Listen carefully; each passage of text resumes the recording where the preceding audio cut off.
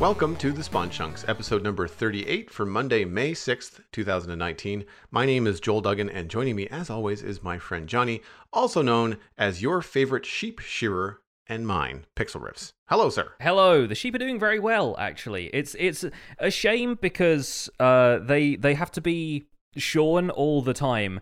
And so whenever I walk past the sheep farm I've been setting up, it just looks like a bunch of naked sheep looking very cold in their glass boxes. But I assure you they're doing very well, and wool production has never been better. I like the sense of RP. I want to make my sheep shearing farm in a winter biome to emphasize the naked sheep. Just feel like make them look real cold. Yeah. Make the audience feel really sorry for them when I walk past. Yeah. We're going to get into what you have been doing this week in Minecraft in just a minute. I have not been doing anything, so I've got nothing to really add. I've been busy doing adult stuff, and I was actually at a podcasting conference this Saturday. Might even get into a little bit about that in the post show for our render distance listeners. But speaking of our listeners, it is the first show of the month. May 1st was on a non-show day. So this is our opportunity to say thank you to all of our listeners. We are listener supported, both by Spawn Chunk members on Patreon, but also by listeners just like you, people that listen, that share the show with their friends, that share us on social media, and that contribute to the show via email and write in, ask us questions, suggest topics, suggest guests. And we have been blown away by the growth of the show in the last couple of months, and just always want to just come back and say thank you, you guys. It's and girls. It's just so fun for us to produce the show in our own time, knowing that there are dedicated people listening. It makes every minute that we put into this 100% worth it. Absolutely. And just seeing the community in the Spawn Chunks Discord grow, I know we talk about it a lot, but it's because a lot happens in there, and just like some very, very cool discussions coming up in the last, few days even, especially with 1.14 being the hot new release. Everyone's got their opinion, everyone's got their take, and it's been so good to create like a community that self-identifies as the friendliest corner of the internet. Whenever anybody new comes into the Discord, it's always great to see that. And yeah, it's been fantastic getting everybody's input, whether you're a supporter of the show or not. Like Joel said, it's great to get emails from people who want to contribute if they can't contribute financially. But yeah, for the folks who've been supporting us on Patreon so far, thank you. It is a pleasure to have you as always. Yeah, and I've also found that the Discord has become my source for a lot of news.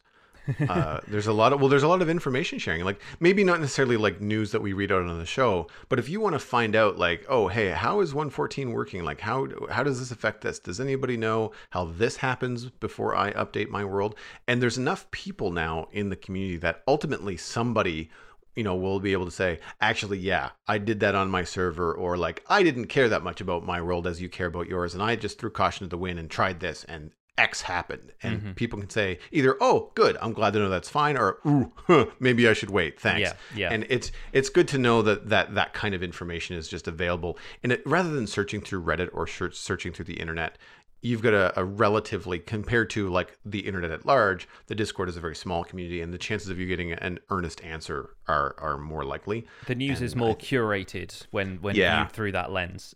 Yeah, no, I agree. It's very, very cool. So like I said, I have not been in game probably even for 2 weeks outside of messing around with 1.14 in a creative world when it dropped. So what have you been doing in Minecraft over the last little while? So aside from the sheep farm, which has gone very well, like I said, I've been messing around with some other new mechanics, like getting wither roses from a wither. That was a lot of fun. Did that for a survival guide episode. I fought the wither, but before I did that, I spawned in a bunch of... I say spawned in. I threw eggs on the ground until I got a ton of chickens.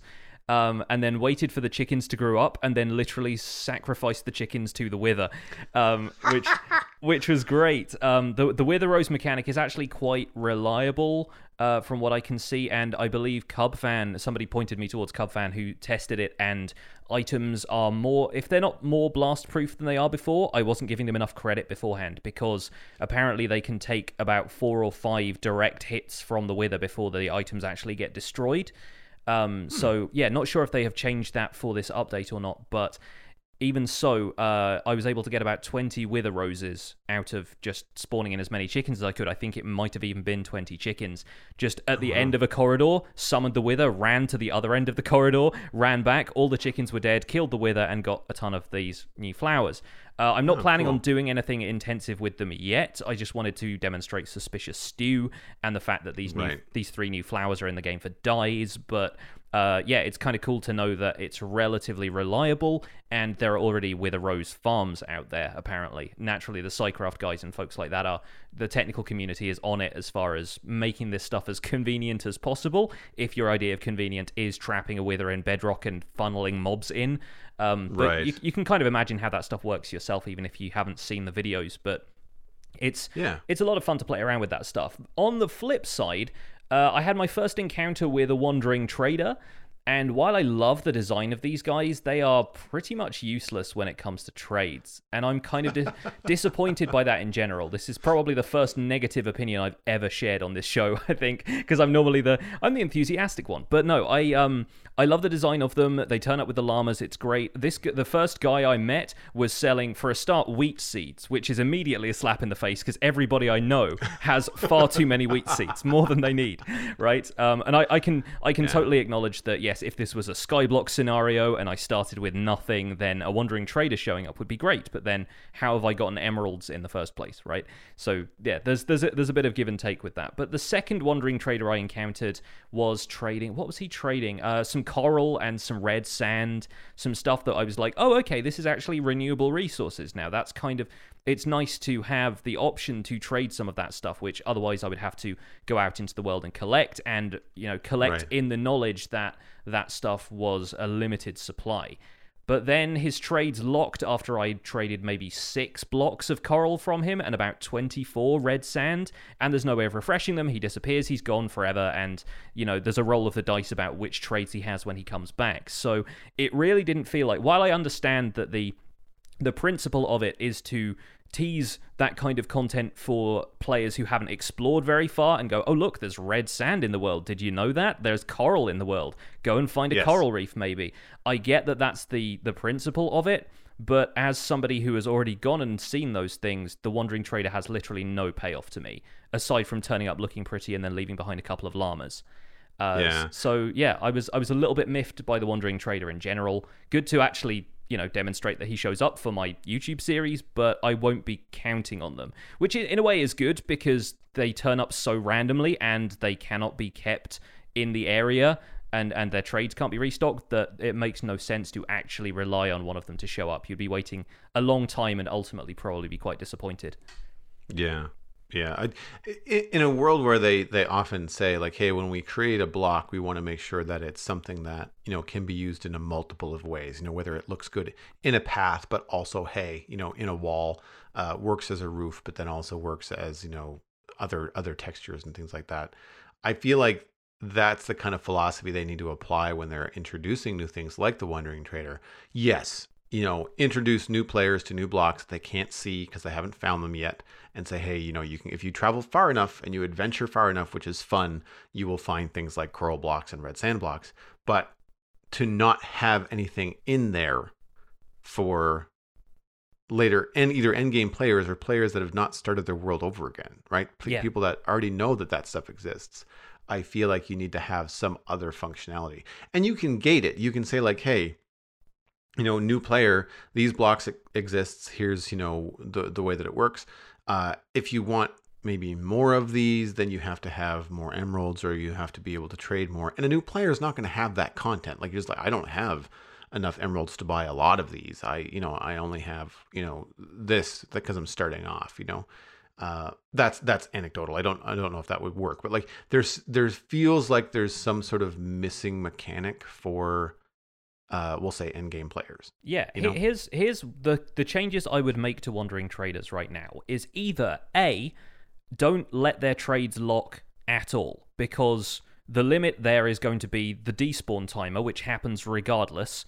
Right. And as far as I know, even through some extra kind of redstone trickery, like maybe bouncing him up and down on a slime block permanently so he can't like despawn or something. That kind of stuff wouldn't work as far as I know.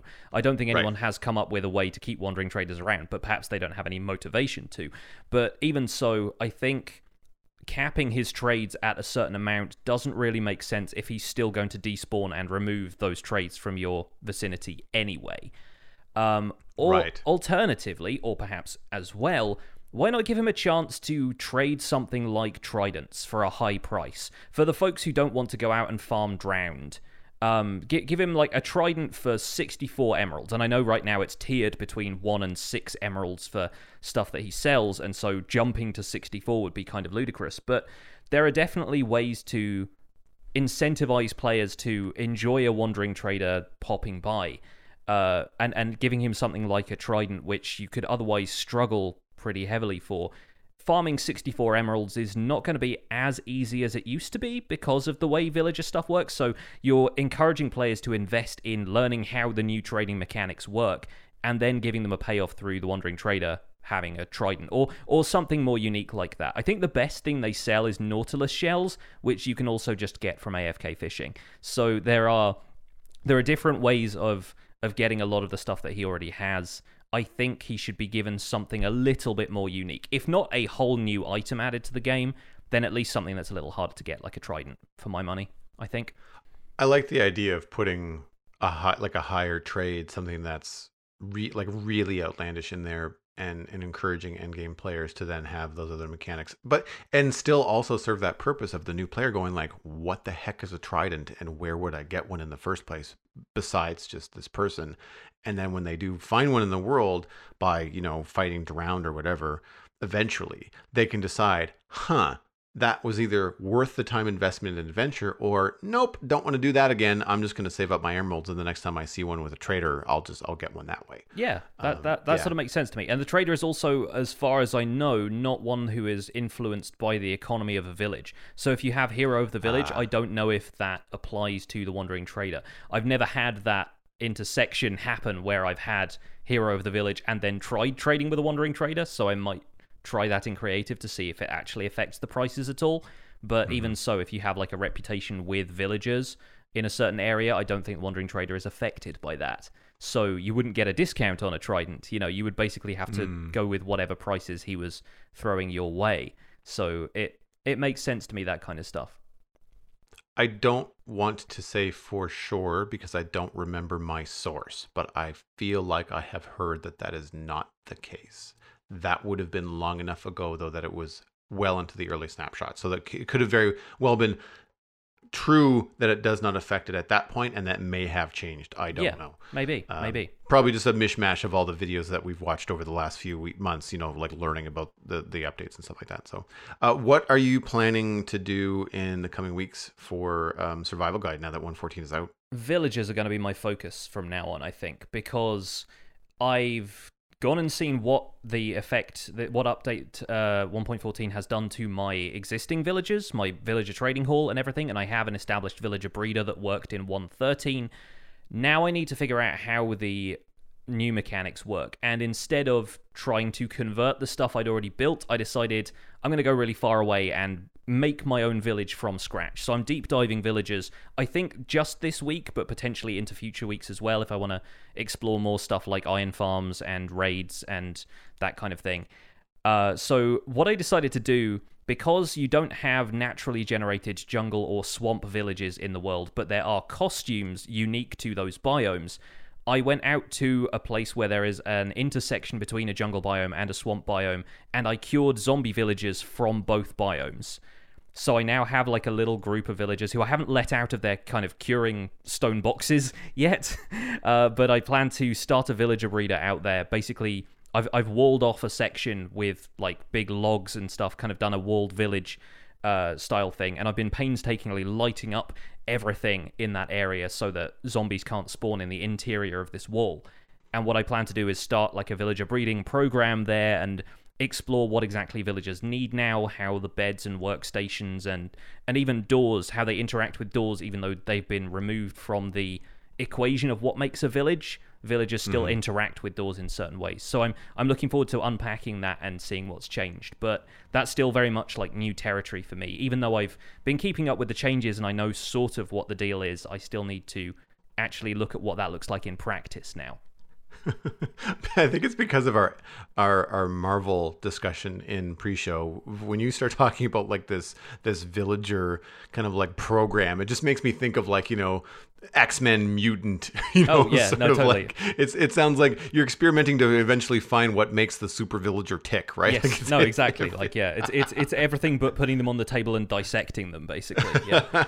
So, but yeah, we'll see if any of them annoy me throughout the rest of the week. If I get any nitwits, then maybe we'll see. But yeah, I'm trying to get one villager of every profession, including an unemployed guy and a nitwit.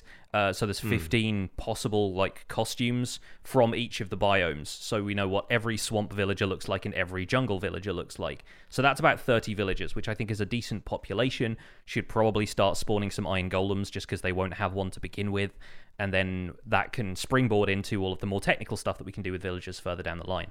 Yeah, and forgive me if you've said this already, but jungle and swamp are the two places where villages do not spawn. Yes, currently. yeah, right? exactly. Yeah. Yes, so you can see naturally spawned villagers in tigers, snowy biomes, deserts, savannas, and plains. And as far as I'm aware, the plains type of villager, that costume, is what you get if you cure a zombie villager or you breed villagers any other biome in the world. But then swamp and jungle do have unique costumes with no pre-generated structures there. So I'm building it from scratch entirely and seeing how it all works out. Very, very cool. Well, as one might expect, the news over the last week has been fairly light. Java Edition 1.14.1 was teased a little bit. There's a list of kind of patch notes on the wiki page, and Nathan Adams, Dinnerbone, on April 30th said, "We are hoping to release a test build either the end of this week or the beginning of next." So that was on last Tuesday. So here we are at the beginning of next week. Still nothing. I looked around and I couldn't find any other information other than just this one tweet from Dinnerbone. Yes, Adrian Ostergaard did tweet an eyeball emoji earlier today, but I'm checking his Twitter feed now, and that was 2 hours ago. He has not said anything since. And he is the guy who's been pushing the blog posts for the updates recently. He's kind of taken that over from Dinnerbone while Dinnerbone was away, and I think he's just kind of still doing that now. So potentially that means there's a kind of pre-release of 1.14.1 in the works today, but don't take our word as gospel on that because it's literally an eyeball emoji. That's all he said. Yeah, I mean the translation is like, "Hey, watch this space." Exactly. Yeah. And the rest of the Minecraft community says, duh, that's what we've been doing. We have been watching your space because all of these spaces in our world is the other thing we've been watching. Can we have our chunks back, please? But so and I wasn't aware. I knew about the chunk loading issue, but that is one of the last bugs that they list on this list. There's a large list of major bugs that are supposed to be addressed in this update. Things like hostile mobs not despawning at 128 plus blocks. Hostile mobs not spawning at all, lots of problems with iron golems and villages, and I was like, wow, like these are some large bugs. And we won't get into too much of the nitty gritty. I think we covered it a lot with Python last week in terms of, I certainly did with my disappointment in the 1.14 release. But they're working on it. They're obviously aware of a lot of the things that have to change. So if you are waiting for the update, as I am, it's one of the reasons why I haven't played, is because the Citadel is still on 1.13. Then just hold your horses and be patient, and I feel like we'll have more information probably in the next couple of days. I don't see them saying, later this week and early next being way off the mark. Yeah. Right? Yeah, and I would also encourage everybody who's giving feedback about this stuff to be kind, because I've seen a lot of particularly scathing criticism of this update, and while we all like to yell at these guys when they're, making changes to a game we all love, I think it's important to keep a little bit of perspective and remember that there are people developing this game. That's all I really need to say about the subject. But constructive. Exactly, keep it constructive criticism. Yeah. Did you see anything in the news this week that kind of caught your eye? Yeah, the Minecraft Twitter account has been up to some shenanigans, and we know that the 10-year anniversary of Minecraft first being published is coming up on May 17th, which is also my birthday. Just going to say, like, me and Minecraft share a birthday. I'm not saying it's fate or anything like that, but yeah, it's coming up, the 10-year thing, and the Minecraft Twitter account posted a cryptic tweet, which you actually managed to decipher before I really got to it, because there was a picture of what was the original 1.9 promotional art for the End update. So Steve and an Alex player sort of flying away from an End city wearing Elytra. It was an edited version of it where they are now wearing both chest plates and Elytra, but the community couldn't quite work out if that was like artistic interpretation or if it was actually a hint that maybe future updates of Minecraft are going to allow players to wear both Elytra and chest plates consecutively. But the caption that accompanied this was, the end never yields enough adequate resources, sadly.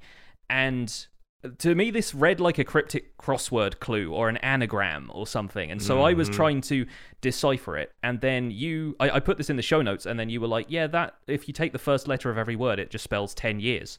And I went, oh, that's potentially all it is. It's just them kind of going, okay, there's a 10-year thing coming up. We've got some plans. But a lot of people noticed the fact that this is highlighting the End in particular and actually saying something about the End as if to say, like, we're not happy with how the End is right now. And they're thinking, are some of the dimensions going to get an update? Is this them hinting at what Minecraft 1.14 might be like? Also, if Minecraft 1.14 is going to 1.15 rather, sorry, is going to include the functionality for the smithing table and so forth, does that mean that the players wearing Elytra and chest plates is actually a thing that's going to happen? Because they weren't wearing the chest plates at all in the original art. It was just Elytra. So interested in that. But I like the fact that they're pushing people towards like, oh hey, we've got a 10-year thing coming up. We have something planned. They're not just gonna randomly drop something on us. Yeah, this wasn't something that really rose to my list of like, I care about this deeply. It's it's a kind of a pain in the butt if you're doing anything difficult in the game that the Elytra replaces your chest plate. But I've always thought that was meant to be the trade-off. Is it's like if you want to fly around, then you're going to be super vulnerable when you do so. And it's like, all right, fine, makes the game a little bit harder. I'm okay for that now that I'm better at the game. At first, I did find it very troubling. Yeah, I died a fair bit when I had Elytra, and I still got them back. But it was one of those things where like, how did I just buy it? It's like, oh, I don't have a chest plate on. That's why that skeleton owned me on normal mode. And it's like, well, I don't understand. I will say at first I thought, I don't really care about the End or an End update. So I'm not sure why people are so, grabbing onto the literal translation of like the End doesn't yield any adequate resources. And it's like, yeah, of course it doesn't. Have you been there? It's like 3 different blocks. Yeah. Like, of course there's nothing. I'm exaggerating. There's more than 3. But it's a lot of Endstone cheese. Like it's just a lot of the same stuff. And them saying like, well, we're not satisfied with it. Of course you're not satisfied with it. It's pretty dull. But then I thought, well, wait a minute, backtrack. I have on the show before mentioned like I would much prefer incremental updates. I don't think that they need to wait for an entire 1.15, 1.16 to do updates like add new blocks. And the End, despite not being the popular choice, many people would say the Nether needs more love. Many people would say caving needs more love, and mining in the game needs to be made more fun, and those things need more attention. I would argue that the End is probably the easier update to make, which would give new content to people sooner. It hasn't actually... The Nether has had an update more recently than the End has. Everyone kind of points to the End and goes 1.9 because End Cities came out and Elytra and everything like that. And then in 1.10, which was the update that also introduced, I think, Woodland Mansions, that was when the Nether got this overhaul that introduced magma blocks and started Endermen spawning there. So it didn't necessarily get new structures, but there were a few additions which have now come to bear on future versions, like magma blocks are now used in bubble columns and generate in the overworld and that kind of thing. So in terms of like the order in which you would expect them to update things, maybe the End is actually kind of next in the list. It's kind of cycled back around to being the thing that's at the forefront of their minds. Yeah, I really hope that they are able to add, because I mean, even if you don't change the structure at which things are made, like even if the terrain generation is still the middle island, the obsidian columns, and the outer ring, and the way that everything works, and all that kind of stuff. While I think some players would appreciate more frequent end cities, I also think that it would not be anecdotally difficult to say, let's just change the composition of these islands to be more than just end stone. I mean, it's the equivalent of making an entire landscape in the overworld out of cobblestone, right? It's boring to look at. It's a pain in the butt to mine, and you can't or don't really use it that often in anything else. So if they changed what those end islands are made of, like imagine if there are 3 and 4 different things. What if there's a new mineral?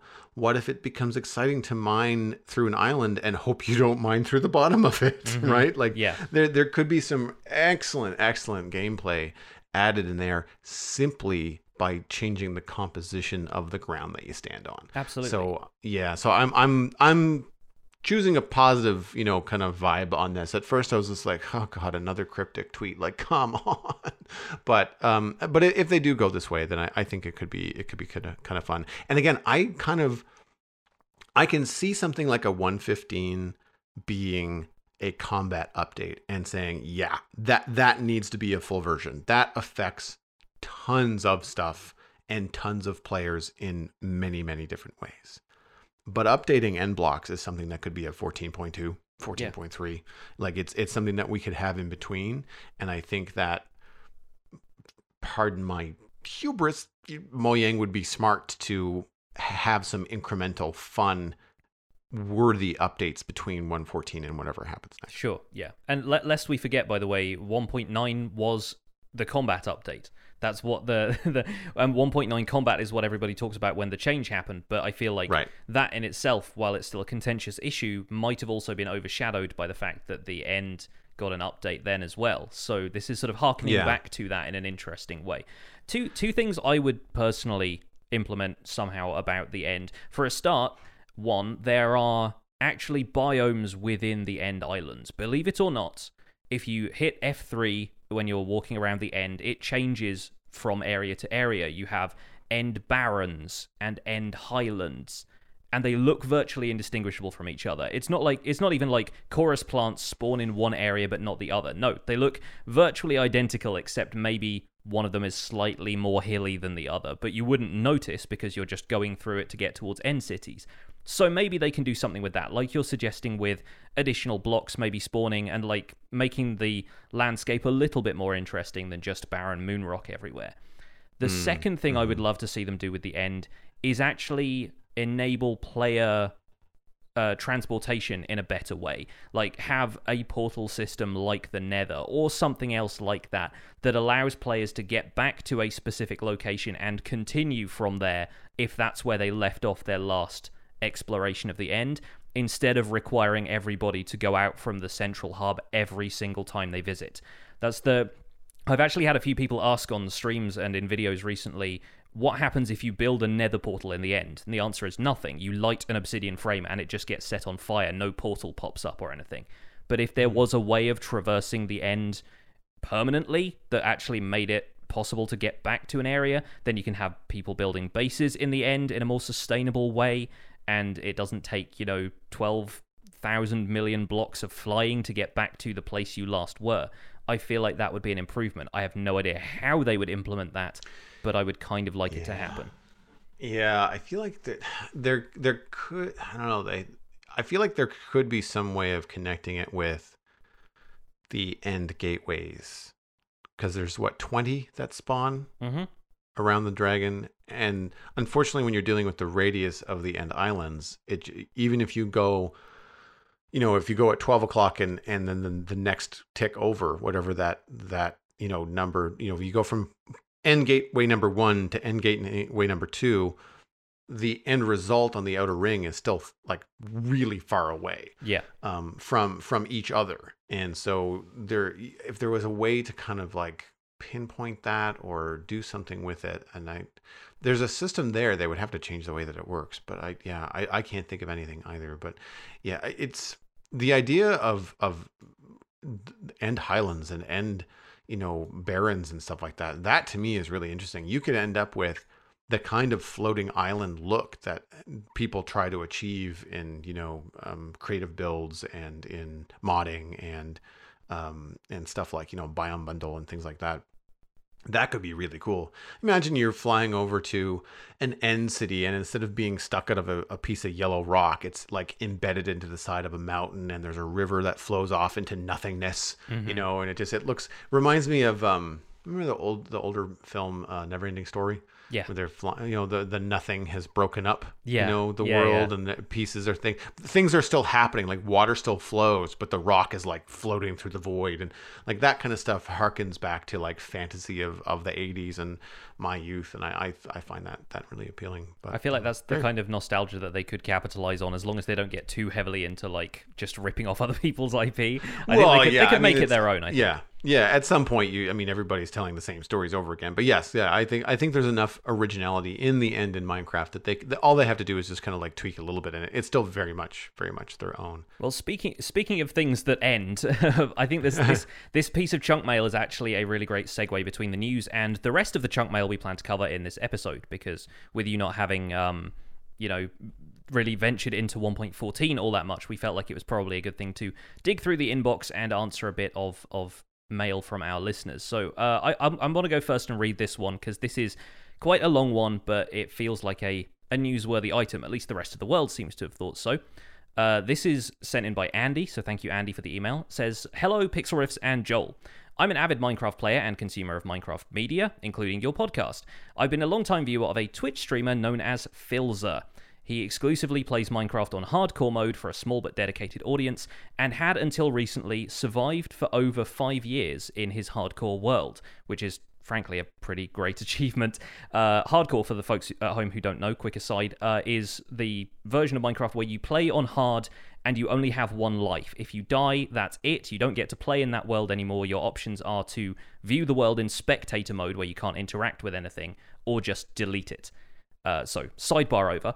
Over the last several years in his world, he's transitioned to making epic builds and has achieved some truly amazing things. He died this past Wednesday, 24th of April, working on his latest build, hollowing out a huge area underneath a swamp, housing a witch farm for a custom biome he was going to make. He was lighting up the area he was working on, causing mob spawns to compact into unlit caves that he'd occasionally find. He came up against a baby zombie with fully enchanted golden armor, a creeper, a skeleton, and a spider all at once, and he died fighting them off and almost ate a notch apple before he died. So he was very close to saving himself, but he died. His clip of the event has gone viral and is now the most viewed Minecraft Twitch clip of all time, with, at the moment, just shy of 1 million views. Now, that was when Andy sent the email. Since then, it's got up to 1.3 million when I checked earlier. So his story got picked up by a number of gaming and news websites, including the BBC, who interviewed him on BBC TV and BBC Radio. I saw this myself on Polygon and Kotaku and a bunch of other gaming news sites as well. And Andy was writing because he thought it would be a great idea to either interview him here on the podcast, or at least give him a mention to bring up the topic of Minecraft hardcore, which is something we haven't really talked about much before on the show. Philza is a great guy and deserves all the love he is currently getting and giving Minecraft. Thanks, Andy. So we're going to include a clip of this in the show notes. First of all, strong language warning. He does swear, because you would after losing a 5-year world to what is otherwise seems like a fairly avoidable death. But thank you for the email, Andy, and F's in the chat for Philza, because yeah, I saw a few people sharing this, and it felt like it was going out with a whimper rather than a bang. It wasn't like he intended it. It was very much an unintentional panic death, and that's always a bit of a rough feeling, I think. Mm-hmm. Yeah, I can't speak to the hardcore experience. I know what it is, but once I learned what it is, like, nope, not for me. Mm-hmm. Because I'm just not that good at Minecraft PvP or PvE. First person sword play in video games, bad idea. Mm-hmm. I've never thought it was a good mechanic. And Minecraft is far from a good shooter. Like, it has the shooting capability with arrows, but it's not a good shooter. And I've played good shooters. Mm-hmm. I feel like one of the nice things about Minecraft being a sandbox game is you can play hardcore mode if you want to, if that's how you want to play, you can. I've never seen the appeal. Yeah. The risk versus reward just does not seem to be there for me. Stuff like this is why I don't play hardcore, because I get so invested in stuff, and of course the longer you play, the more you've got to lose. Looking at the Survival Guide series, my first death was after I just finished building one of those bubble column Guardian farms. So I filled out a 58 by 58 block area with soul sand, placing the blocks individually, dealing with Guardians the entire time. I set up the kill mechanism for the Guardians, a bunch of them shot me, and I died. And that by itself was deflating enough, but I can't imagine how it must have felt. Like it would have felt if I'd been in a hardcore thing, and that would be the end of my YouTube series for a start. I imagine Philza is probably just going to, take a week off and then come back and start a brand new world and try and go for even further, because that's the mentality. But then, yeah, just the idea that you could lose everything and there's no going back from it. I mean, technically speaking, you can probably go into the world files and edit the tag that says you've died back to 0 or something, and I'm pretty sure there are ways of getting back into hardcore worlds, but that defeats the spirit of it.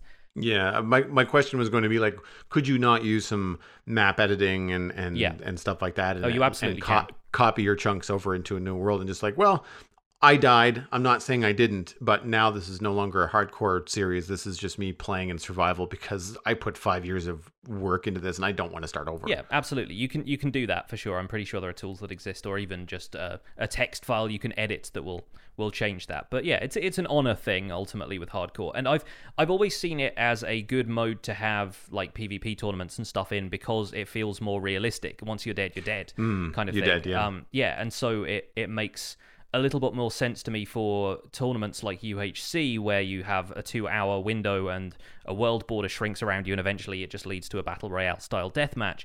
But then, as a survival world, playing the way that I do, I don't think I could handle it. You have to be so well prepared for eventualities like this. And the fact that he's done this for 5 years alone is a pretty remarkable achievement. And I believe that's just, the world record at the time for, however long somebody has kept a hardcore world for. I mean, 5 years, lest we forget, is half the lifespan of Minecraft at this point. And I don't know if he'd updated to 1.14 or anything. I don't know quite what he was doing there. But you've kept a world around for 5 years. That's longer than I've been playing at this stage. So it's a pretty monumental effort. Twice as long as I've been playing. Yeah. But I feel like the appeal with hardcore is always that lingering threat of permadeath.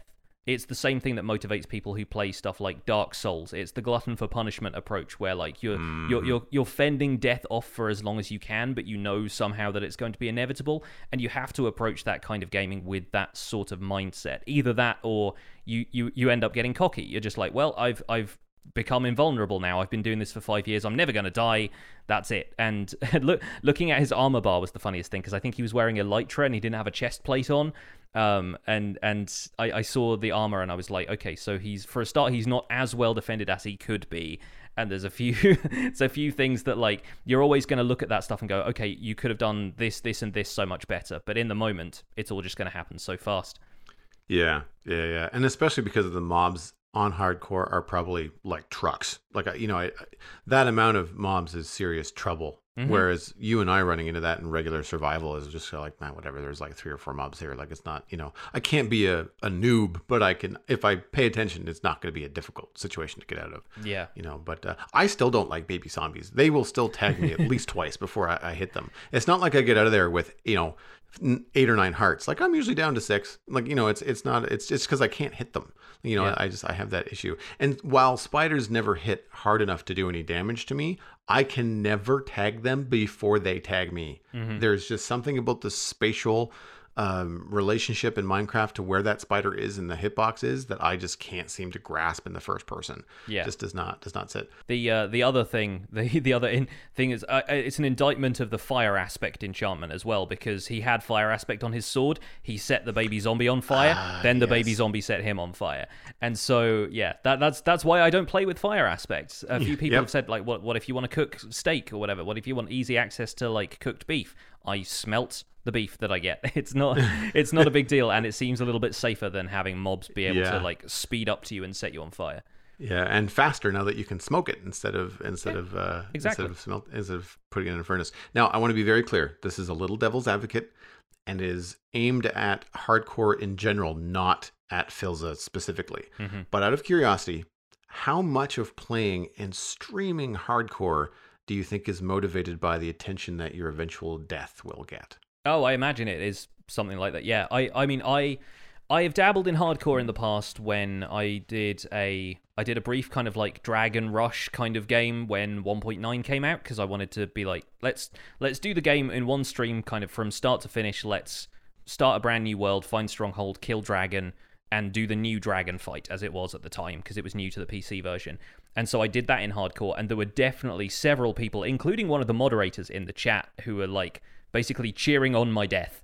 And like a crowd gets behind that stuff for a bit of fun. They don't necessarily want to see you die, but they want there to be tension.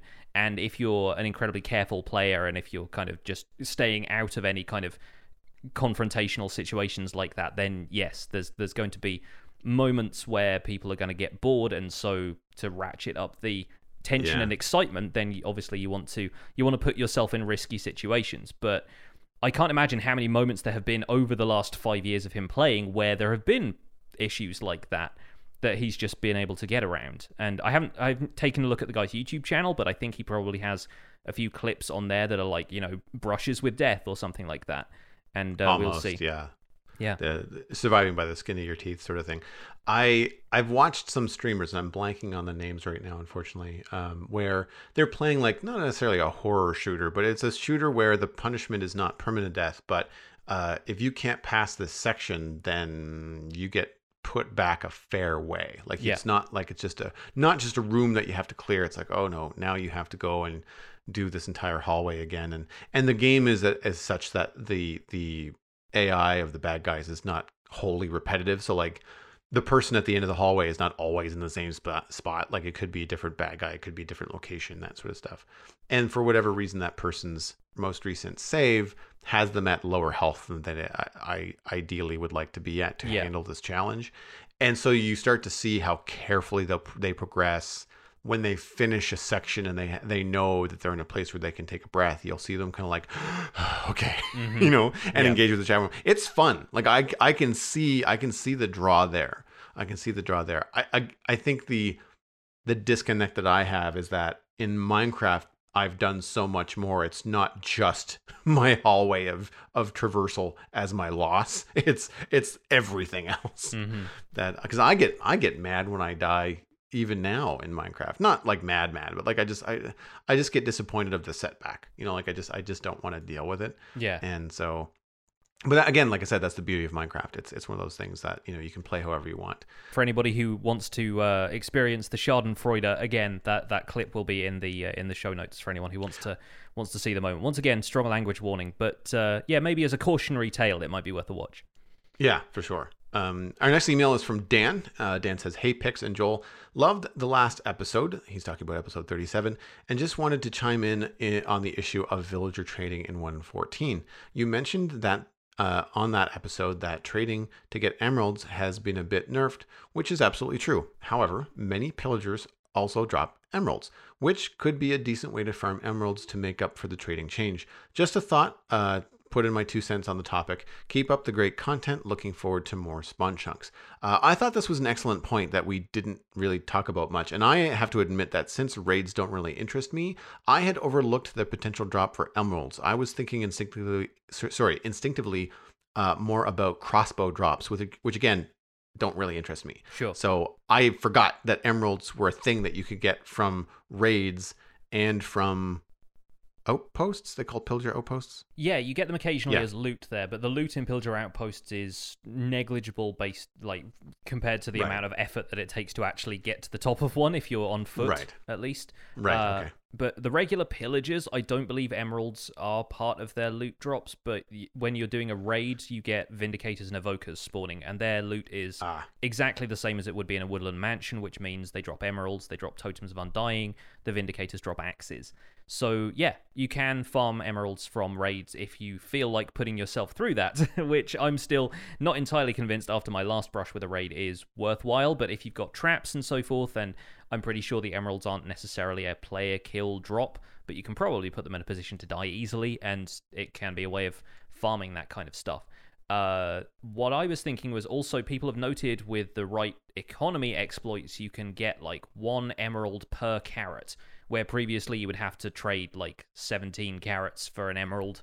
You can now manipulate the economy to the extent where the villagers trust you enough, and you have the hero of the village effect in effect, and you get such a good discount that you end up being able to trade minimal amounts of resources for the maximum amount of emeralds.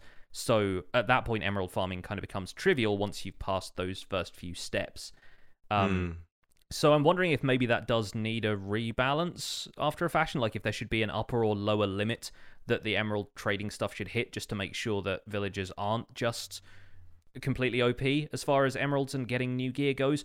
But maybe that's also kind of the point. For the cleverer players, for the people who feel like they would exploit that aspect of the game, then you can. And for everybody else who just wants to trade with a village when they come across it but then leave again, then trading remains more or less the same as it has been in the past.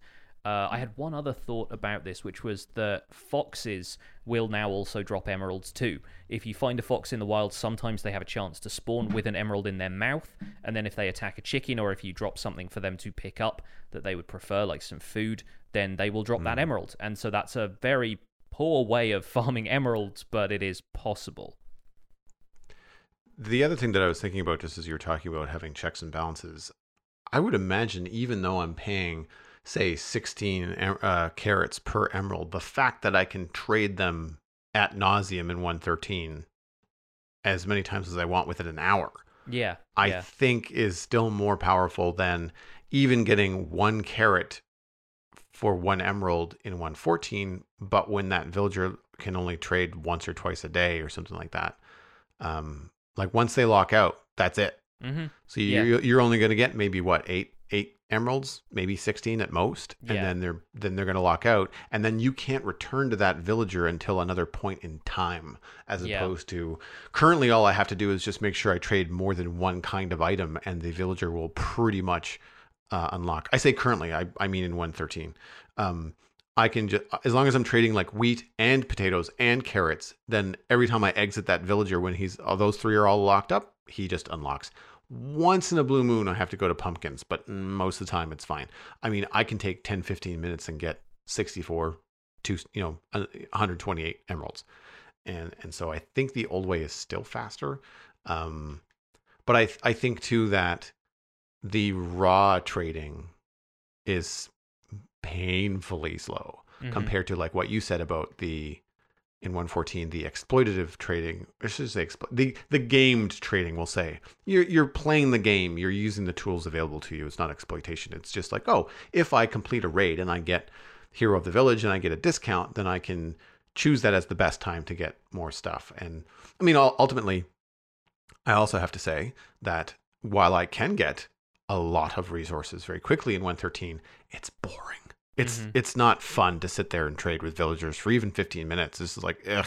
I'm doing it while like my coffee's brewing. It's not, I don't do it as part of my playtime to enjoy and have fun, right? It's something I do as a chore, whereas I feel like if I was going to try and get some emeralds and do a raid, like that's content, like that's stuff that you and I could stream. That's stuff that you can sit down and enjoy and test these new mechanics and have fun doing it. I think it's an interesting change. I can't really say whether I like it or not because I haven't done it yet, but I will eventually give it a try. It certainly ends up making more sense to people who don't want to build like a massive crop farm. If you don't want to build like a carrot farm that's being farmed by villagers and churning out like a chest full of carrots every day, then it makes a bit more sense for small scale farms to be able to trade at a smaller price. And it kind of makes sense. Okay, so let's move on to the... I was just going to suggest that we move on to the next one, The next one, This is an email that we actually carried over from last week. This is the one that I said we would skip because we were chatting to Python. But this is from Watty, who says, "Hello guys, I'm a 55-year-old player who has a 13-year-old special needs son. We play together and I have created a world on Realms, which we share. It allows us to play together even if I'm out away. Currently, he's creating an Easter egg hunt, a little bit late, for us to do using coloured shulker boxes with turtle eggs inside. I heard the comment on your latest podcast that turtles were a bit of a meh addition to the game. My son loves them. Although he cannot tame them, he still names them using name tags and follows them around the realm. It's sometimes fun to be involved with a build or exploring and see Timmy the turtle come cruising by. Not everything in Minecraft needs to be exploitable. There is an argument for the aesthetic value of animals. There's also a certain wow factor that I still get when coming across a polar bear and her cub while exploring, say, Arctic biomes. In fact, we'd like more. We'd love to see biome-specific critters like lions, bears, deer, antelope, sharks, whales, hawks and eagles, even squirrels and songbirds. Not all of these need to have valuable drops, although deer are obvious game animals. Neither do their AIs need to be too complicated. They could go a long way to making the experience more realistic, just by appearing as part of the scenery like polar bears. Anyway, thanks for the podcast and keep up the good work, Watty and Son. Thank you so much for your email, and this is in reference to a discussion we had a couple of episodes ago, so we are coming to this email a little bit late, but we tend to look at features like this from a practical use, Joel and I, rather than the playful uses of them. And I mostly play single player, so I don't have anybody to set up a scavenger hunt for. But that does sound like a delightful way to spend an afternoon with family. So I hope you guys enjoyed your Easter egg hunt if you've done that already.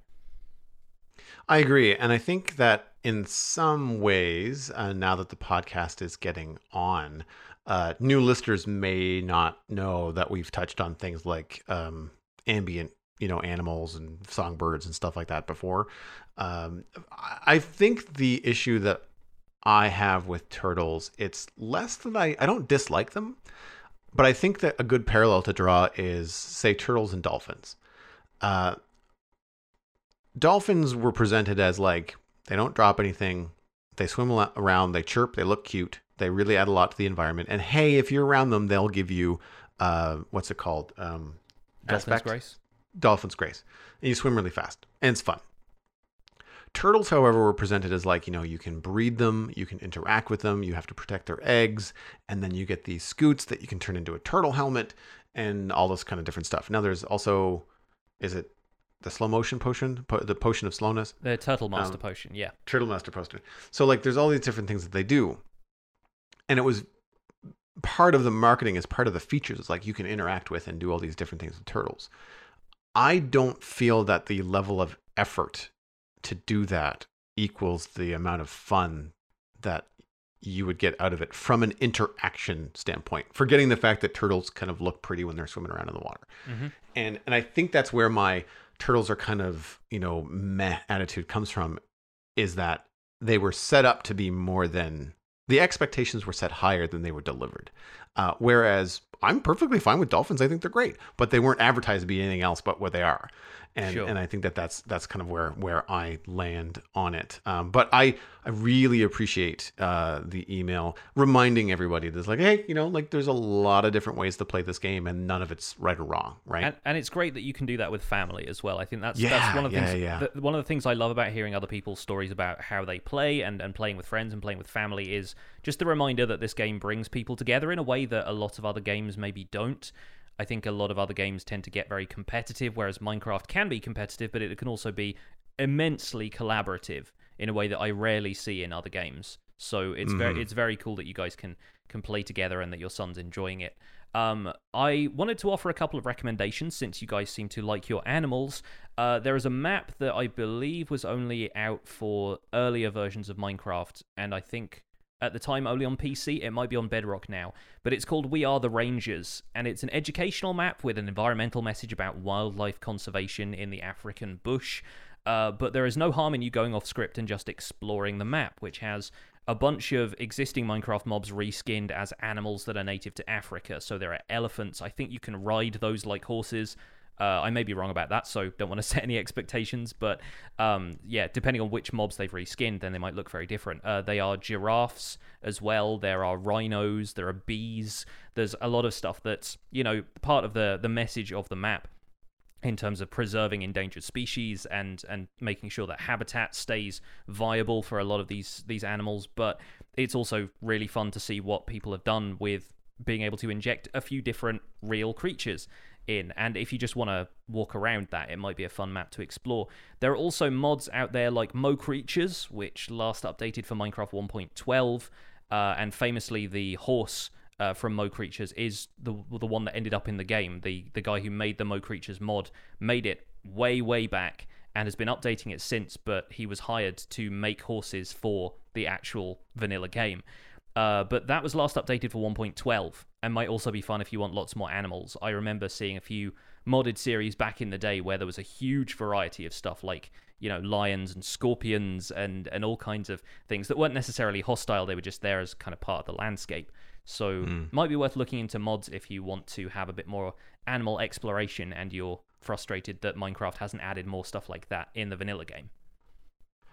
I'm always really impressed at the range of players and listeners to the Spawn Chunks in terms of a 55-year-old player and a 13-year-old son. I think it's awesome. I want to hammer that home. That so nice to see that kind of a range, I guess. Our next and final email is from Surprise Tulpa. Hello, Johnny and Joel. After seeing the Hytale trailer, I have a thought. Does Minecraft get the amount of work hours it deserves and could potentially have with the amount of money it earns? They go on to explain Minecraft raises as much money as most AAA games, but the second best-selling game of all time. But if you compare it to Witcher 3, GTA 5, for example, Minecraft lacks a lot of content, polish, stability, etc. Don't you think Minecraft would be a way better and wider game if a AAA studio like CD Projekt Red or Rockstar would develop it and put the money back into the game? I feel like, I don't know, at this point, I'm going to say no. I don't necessarily think that Minecraft being developed by a AAA developer you wouldn't have the same game. You're going to have a little bit more, I think, input on this, Johnny, than I would. But from my experience, I think we would get much fewer glimpses into what's going on. You would get a version of Minecraft, and then you would be stuck with those features for 2 to 3 years until they came out with another version. And I think it would be developed in a can. I don't think there'd be nearly as much of player interaction, snapshots, that kind of stuff. Yeah. There was another comment in the email about how Hytale looks like Hypixel's attempt to bring a game in broad scope as Minecraft, but then again, Hypixel's not a AAA studio either. We've mentioned this before on the show, and that is that any competition in this space eventually will be good for Minecraft players. So I welcome whatever Hypixel and Hytale is going to be. I think it's going to drive better gameplay and better content for everyone that likes both games. Yeah, I think one of the things to put it in perspective is that Hytale is being developed now, whereas Minecraft was originally developed 10 years ago and has tried to remain the same game, at least spiritually speaking, in terms of the way players interact with the world. Obviously, new features have been added over time, but if Minecraft was developed now, the graphics might look completely different, the engine might be different, it might have been coded in a different language. There are things like that to consider. When Hypixel make a feature-rich looking game like Hytale, you've got to realize that they are doing it 10 years on from the decade in which Minecraft was developed. I think a lot of the wow factor of Minecraft and part of the original selling point of the game, at least initially, was that it was developed by one guy. And like other successful games throughout time, Tetris, actually, the best-selling game of all time, is another one that was just developed by one person. And obviously, teams are built around these giant games later, but when, say, like Microsoft acquires Minecraft, the reaction from players was, well, Minecraft is screwed now because these giant corporations always acquire this stuff and then run it into the ground. Smash cut to today when somebody is asking us, don't you think a AAA studio should pick up Minecraft and make it better?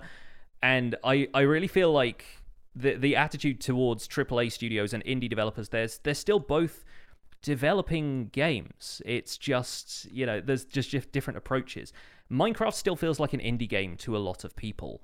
And Mojang, like you said, Mojang has had a strong history of communicating with players, which your typical AAA studio does not. They want to craft something in secret and then release it, and players to have the full experience without seeing a lot of the the inner workings. And while obviously we don't see everything that goes on at Mojang, they are very transparent about talking to their players, that they get feedback, that they try and make the game better based on player bug reports and feedback and that kind of stuff.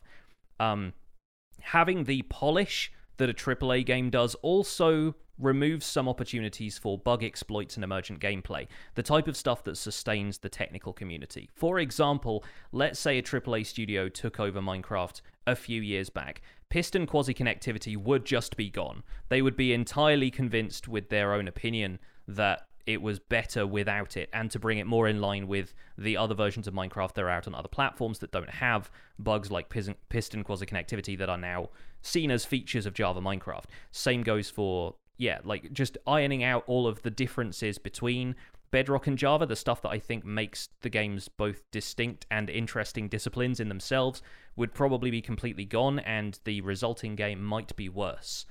And I feel like a AAA studio would have that mindset of just bringing a unified experience without considering player feedback as heavily as Mojang has done. Mm-hmm. I think, too, that there'd be... Not that Mojang is not concerned with the bottom line, but I think there would be a heavier focus on the bottom line of the game financially performing well from a AAA studio. Yeah. I don't have a lot of gameplay experience in these AAA titles just because I've never been into... not that I don't like them. I've not had much of time, to get into gaming, console gaming, PC gaming, that sort of thing. However, I feel like a better comparison would be actually lining up something like Minecraft with World of Warcraft, something that is an ongoing, developed many, many years ago, and has just been like iterated on and patched and updated since. And I think that that is a good example of kind of like some landing in between. Like there's where Minecraft is now, then there's the AAA titles, and then something like an MMO like World of Warcraft kind of lands in the middle, where it's an ongoing thing. There is a new version every couple of years where they have a big kind of like release, a new storyline. But there's also these mini patches that happen throughout where you've got new dungeon adventures, new raids, new bosses, that sort of thing. And also a community there and a developer there that, has venues for players to communicate with the developer, report bugs, that sort of stuff.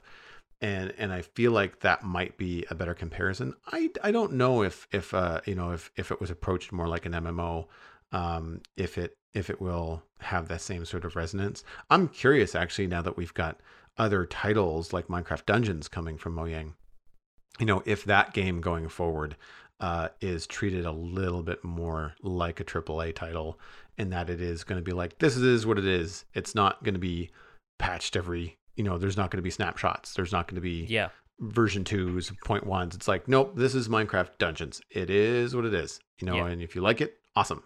Like I don't see it going the road of Diablo, where like, it's just going to be constantly updated, as new patches comes out. I feel like, I'm sure it will have some the spirit of Minecraft in that it is going to be replayable. Like once you finish Minecraft Dungeons, I'm sure that you can just keep on playing it in a way that is satisfying, if they're smart. But I don't think it's going to be something where then there's going to be a Minecraft Dungeons 1.2 in 6 or 8, 12 months. Mm-hmm. That's just how I see it. Pure speculation. Yeah. I think it seems unlikely that it's going to follow the same development cycle as the core Minecraft game. Because why would it? They already have Minecraft. Exactly, right? Yeah. I think a really good example of that emergent gameplay too is the punch bow into rocket sort of situation that we've mentioned before. I know you've brought that up, and that's always a good example of that sort of stuff too. Yeah. The one thing I think a AAA studio could bring to Minecraft is a more dedicated QA team. I think to this, like the staffing getting to test a wider variety of scenarios before a full version gets released, with the recent kind of feedback about 1.14 in mind.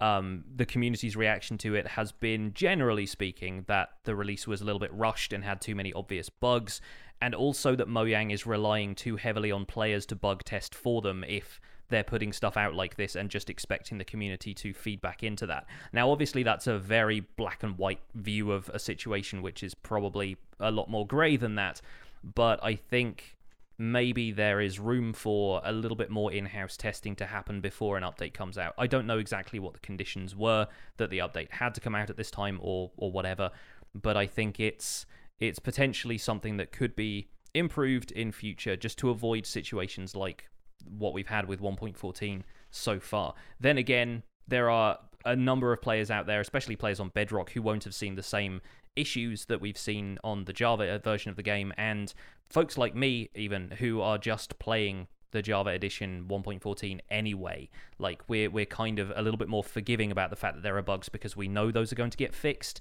and that's part of what I feel like the player trust relationship with Mojang has been built up over the years, to the point where we know that if we bring this stuff up, it is going to get fixed.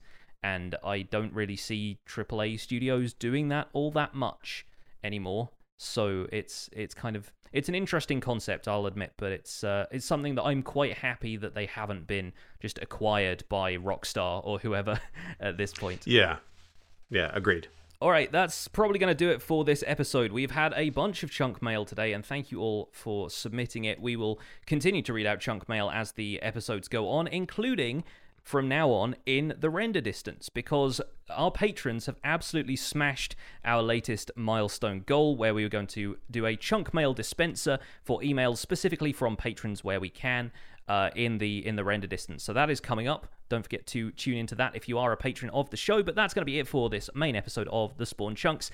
You can find more information about the show and links to some of the stuff we talked about today at thespawnchunks.com. The music for the show was composed by me, and here is the statutory plug for the aforementioned Patreon. We are a listener-supported podcast, as Joel mentioned at the top of the show, and if you get some value out of listening, why not consider putting some value back in? You'll also get access to bonus stuff, like the render distance. You can visit patreon.com/thespawnchunks to join our community. Pledging at any level will get you an invite to our patrons-only Discord chat, access to the pre- and post-show, and if you are a little bit more generous, you will find yourselves getting a few more rewards out of it as well. You will also get us closer to our next goal, which is a live recording day. Not only will the Spawn Chunks recording day be completely paid for, as far as two professionals doing like a full day's worth of work on a show, but it will also be something that you can tune into live on Discord as a patron. We will hop into a public voice chat instead of the private call that we currently do, and you'll be able to listen in as we record. It's not going to be something that the community can contribute to the show as it's happening, but you'll be able to just pop in with your microphone muted automatically and listen to the show as we record it. No pressure, and it's always going to be at the usual time we record it, but it's going to be a fun goal to hit, and it'll be interesting to see if the show evolves from that point. Speaking of evolution, we have currently reached 104 patrons on our Patreon page, which is absolutely fantastic, and we want to give a special thanks to our content engineer patrons, Pajitos, Panqua, and Yitz, for their support on this episode. Spreading the show around with your friends is the easiest way to support it. You can share us on Twitter and Instagram at The Spawn Chunks, but a personal recommendation is by far the best way to share the podcast with your friends, server mates, and other places that you talk about Minecraft. This is where I tell you to poke a friend in the arm. Hey. I have had a number of people sending me proof. I think it's fantastic. It's a fun little meme. So again, if you've enjoyed the show, please tell friends about it. That goes in a very, very long way. You can reach the show and contribute at thespawnchunks@gmail.com. I want to emphasize that we get a lot of email. We cannot reply to all of it. We can certainly not involve all of it in the show, but we do read all of it. And I am very often throughout the week forwarding emails that I think are important to Johnny and saying like, hey, look at this one. We might want to put this in the show. So it is always read and it's always appreciated, but I've gotten beyond the point where I can even reply to everybody. It is a delight to read them as they come up, though. And yeah, we try and work them into the show where we can. We can save stuff for the future. The wheels are always in motion in the Spawn Chunks inbox. Yes, absolutely. And it's a pleasure to read them. So keep them coming. Subscriptions are available on iTunes, Android, Stitcher, and Spotify. Those are all just completely free, easy to find. Just search for the name on your favorite podcast platform. The RSS feed is linked at thespawnchunks.com if you're a bit more technical. And if you want to get the render distance, which is the extended version of the podcast, you can only do that via the RSS feed on the Patreon page. My name is Johnny, but online I go by Pixel Riffs, and you can find most of what I do at youtube.com/pixelriffs, where I attempt to make sense of this crazy and wonderful game in a series called the Minecraft Survival Guide. I'm also the voice for the unofficial Hermitcraft recap, which you can find through a quick YouTube search, and I stream 3 days a week at twitch.tv/pixelriffs, where I do behind-the-scenes work for the Survival Guide series that I do on YouTube. Aside from that, I'm at Pixel Riffs on both Twitter and Instagram. Joel, where can people find you online? Everything that I am doing online is at joelduggan.com. If you're interested in hiring me, then just drop me a line there. You can also check out some recent handiwork of mine if you see the latest video from Logical Geek Boy. I did a YouTube avatar for him over the last little while, and he was able to reveal that, I think, this week on his YouTube channel. It was super, super fun. If you're interested in the other podcasts that I do the Citadel Cafe, usually weekly. We're covering Game of Thrones right now, so it's a little adult, but it is a good time.